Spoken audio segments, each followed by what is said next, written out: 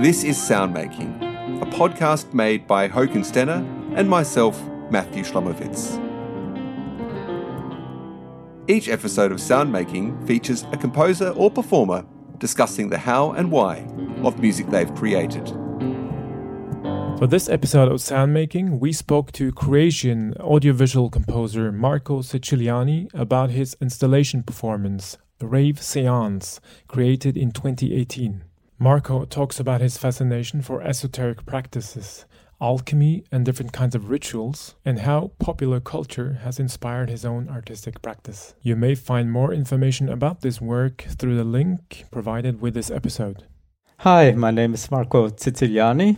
I'm a composer and audiovisual artist. I live in Austria, and originally I'm from Croatia. Grew up in Germany, spent a lot of time in the Netherlands before I ended up in Austria. I'm professor for computer music composition and sound design at the University of Music and Performing Arts in Graz.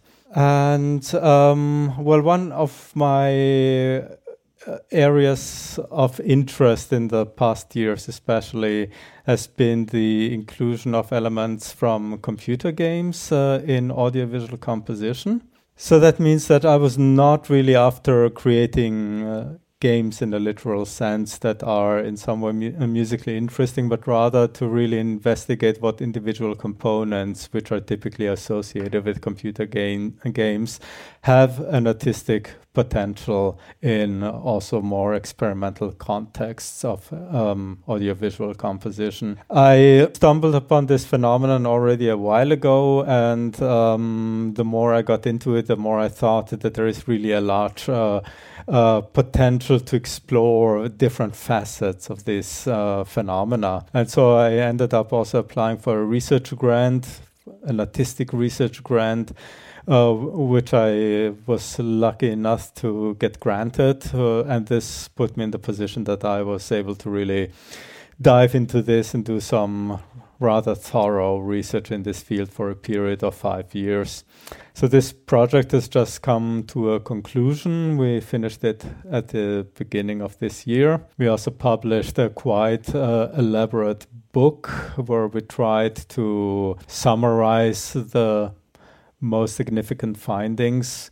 And we also documented more than 4 hours of material of the different audiovisual works that were created during this period. Well, the piece that I wanted to present tonight, Rave Seance, is a piece which is definitely related to this research project, although I already look at it as something that came after it. I have the feeling that through my whole career as a composer, I have written pieces which were extremely different. Sometimes I had the feeling that there is very little of a sort of common thread going through everything, but there are a few things that definitely keep coming back, and some of them are also very characteristic of the Rave Seance. And one of them is a sort of fascination for popular culture, and you find that also in my interest for computer games, because this is changing now, but for a long time computer games have not been really accepted as a form of arts, or they've been looked at in a sort of negative way. This is really something, this sort of fascination for popular culture is something which I can really trace back to the very beginnings of my doings as a composer. So I think that this fascination is definitely also something that echoes in the choice of games as a field that I wanted to focus on. And maybe a completely different aspect, which can be found in the Rave Seance, is a fascination for how our culture developed into what we perceive today as a sort of modern science. Or in other words, I'm very fascinated by the historic period where Western culture made a transition from alchemist practices to what we consider more modern science nowadays. And the title Rave Seance already echoes this a little bit, that this is a piece where I tried to design a sort of seance, like an attempt to communicate with a ghost.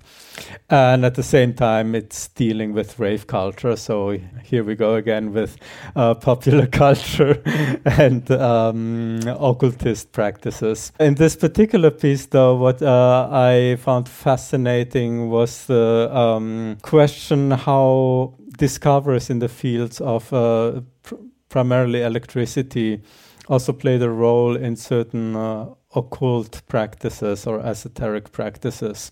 This is something what was very dominant in the 19th century. You can really see how certain things have been discovered and they were almost immediately picked up by esoteric practices. If you think about magnetism, hypnosis also developed out of that. But then also literally table turning sometimes used tools which very much looked like telegraphs. And so there were a lot of ideas picked up from the field of sciences and then applied in these practices. And nowadays, on one hand, this looks a little bit absurd because we have this mingling of something that we associate with like a sort of sober mind and precision. So that's how we like to think about science. And then something which is like completely unscientific, like esoteric practices. And this contradiction or seeming contradiction is something what fascinates me. And especially in the 19th century, though, this interest was not only a one-way street, but there were, in fact, also quite a few scientists who also regularly attended seances, and like supposedly Nikola Tesla also attended seances, and quite a few others. In this particular piece, I'm using techno music as a sort of, I sort of shifted this whole fascination to a more recent historic period. And for me, the techno music is a sort of representative of this sort of technological aspect. The precision also, I mean, techno music is very much defined by this hyper regularity of the beat. Also this kind of high energy level, which can be kept for hours and hours, a stamina which a human wouldn't really be able to perform with. So it's a music which is very much sort of defined by technology, and therefore for me this was in a way the representative for this scientific part, you could say, but which is then also put in a sort of scenario which resembles a seance. The whole project is a performance installation, and that means that there is no clearly defined beginning or end. At the premiere, I performed it for 3 hours straight, and so the audience can just come in and go out as they please. And there is a circular arrangement of 5 little tables. I'm seated at one of them, and the other 4 are available for the audience. And on those tables also have large buttons that the audience can interact with at certain moments. So there are certain moments during the performance where repeatedly they can also influence what's happening. And then there are also other moments where the tables start to shake, like in esoteric practices. So I have some built-in motors which then start to rattle and to knock, and so the whole thing is like this kind of pseudo-esoteric spectacle. And there are different sections and different layers. So there is one large component which consists of a 2-hour track of techno music, which was created by artificial intelligence. So a colleague, Frederick de Blazer, helped me to generate this. He's an expert in artificial intelligence. And so basically I delivered the training material, and he trained a network to generate AI-generated techno music. I mean, it's not like regular techno which comes out, but you can definitely hear that this is the style of music that is trying to imitate. And so this whole development I found very fascinating. And this is an element which keeps coming back during the performance. And I, as a live performer, I'm also interacting with this material, and according to particular rule sets. And this is actually also where a game element comes in, because then there are other sections where like this pseudo communication with a ghost happens, where the ghost also then sings techno-like songs. And then I have to react on that, and then I get an evaluation of the ghost. And if I performed well, then I move forward in the soundtrack. So I get like to the generations where the techno emulation of the artificial intelligence was more advanced. And if I perform badly, then I'm kind of thrown back at the beginning. So I'm still interested in more experimental forms of what came out of club culture.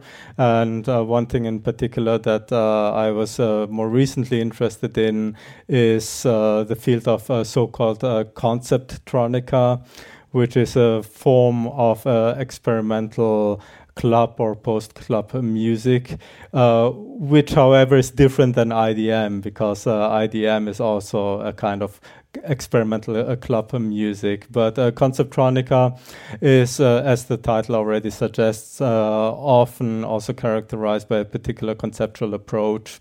And there are some really interesting artists working in that field, as I find. So, no, I'm not a participant in rave culture anymore, in the sense that I don't go to raves anymore. But yes, I am, because I'm still trying to follow some of the newer developments that came out of this movement.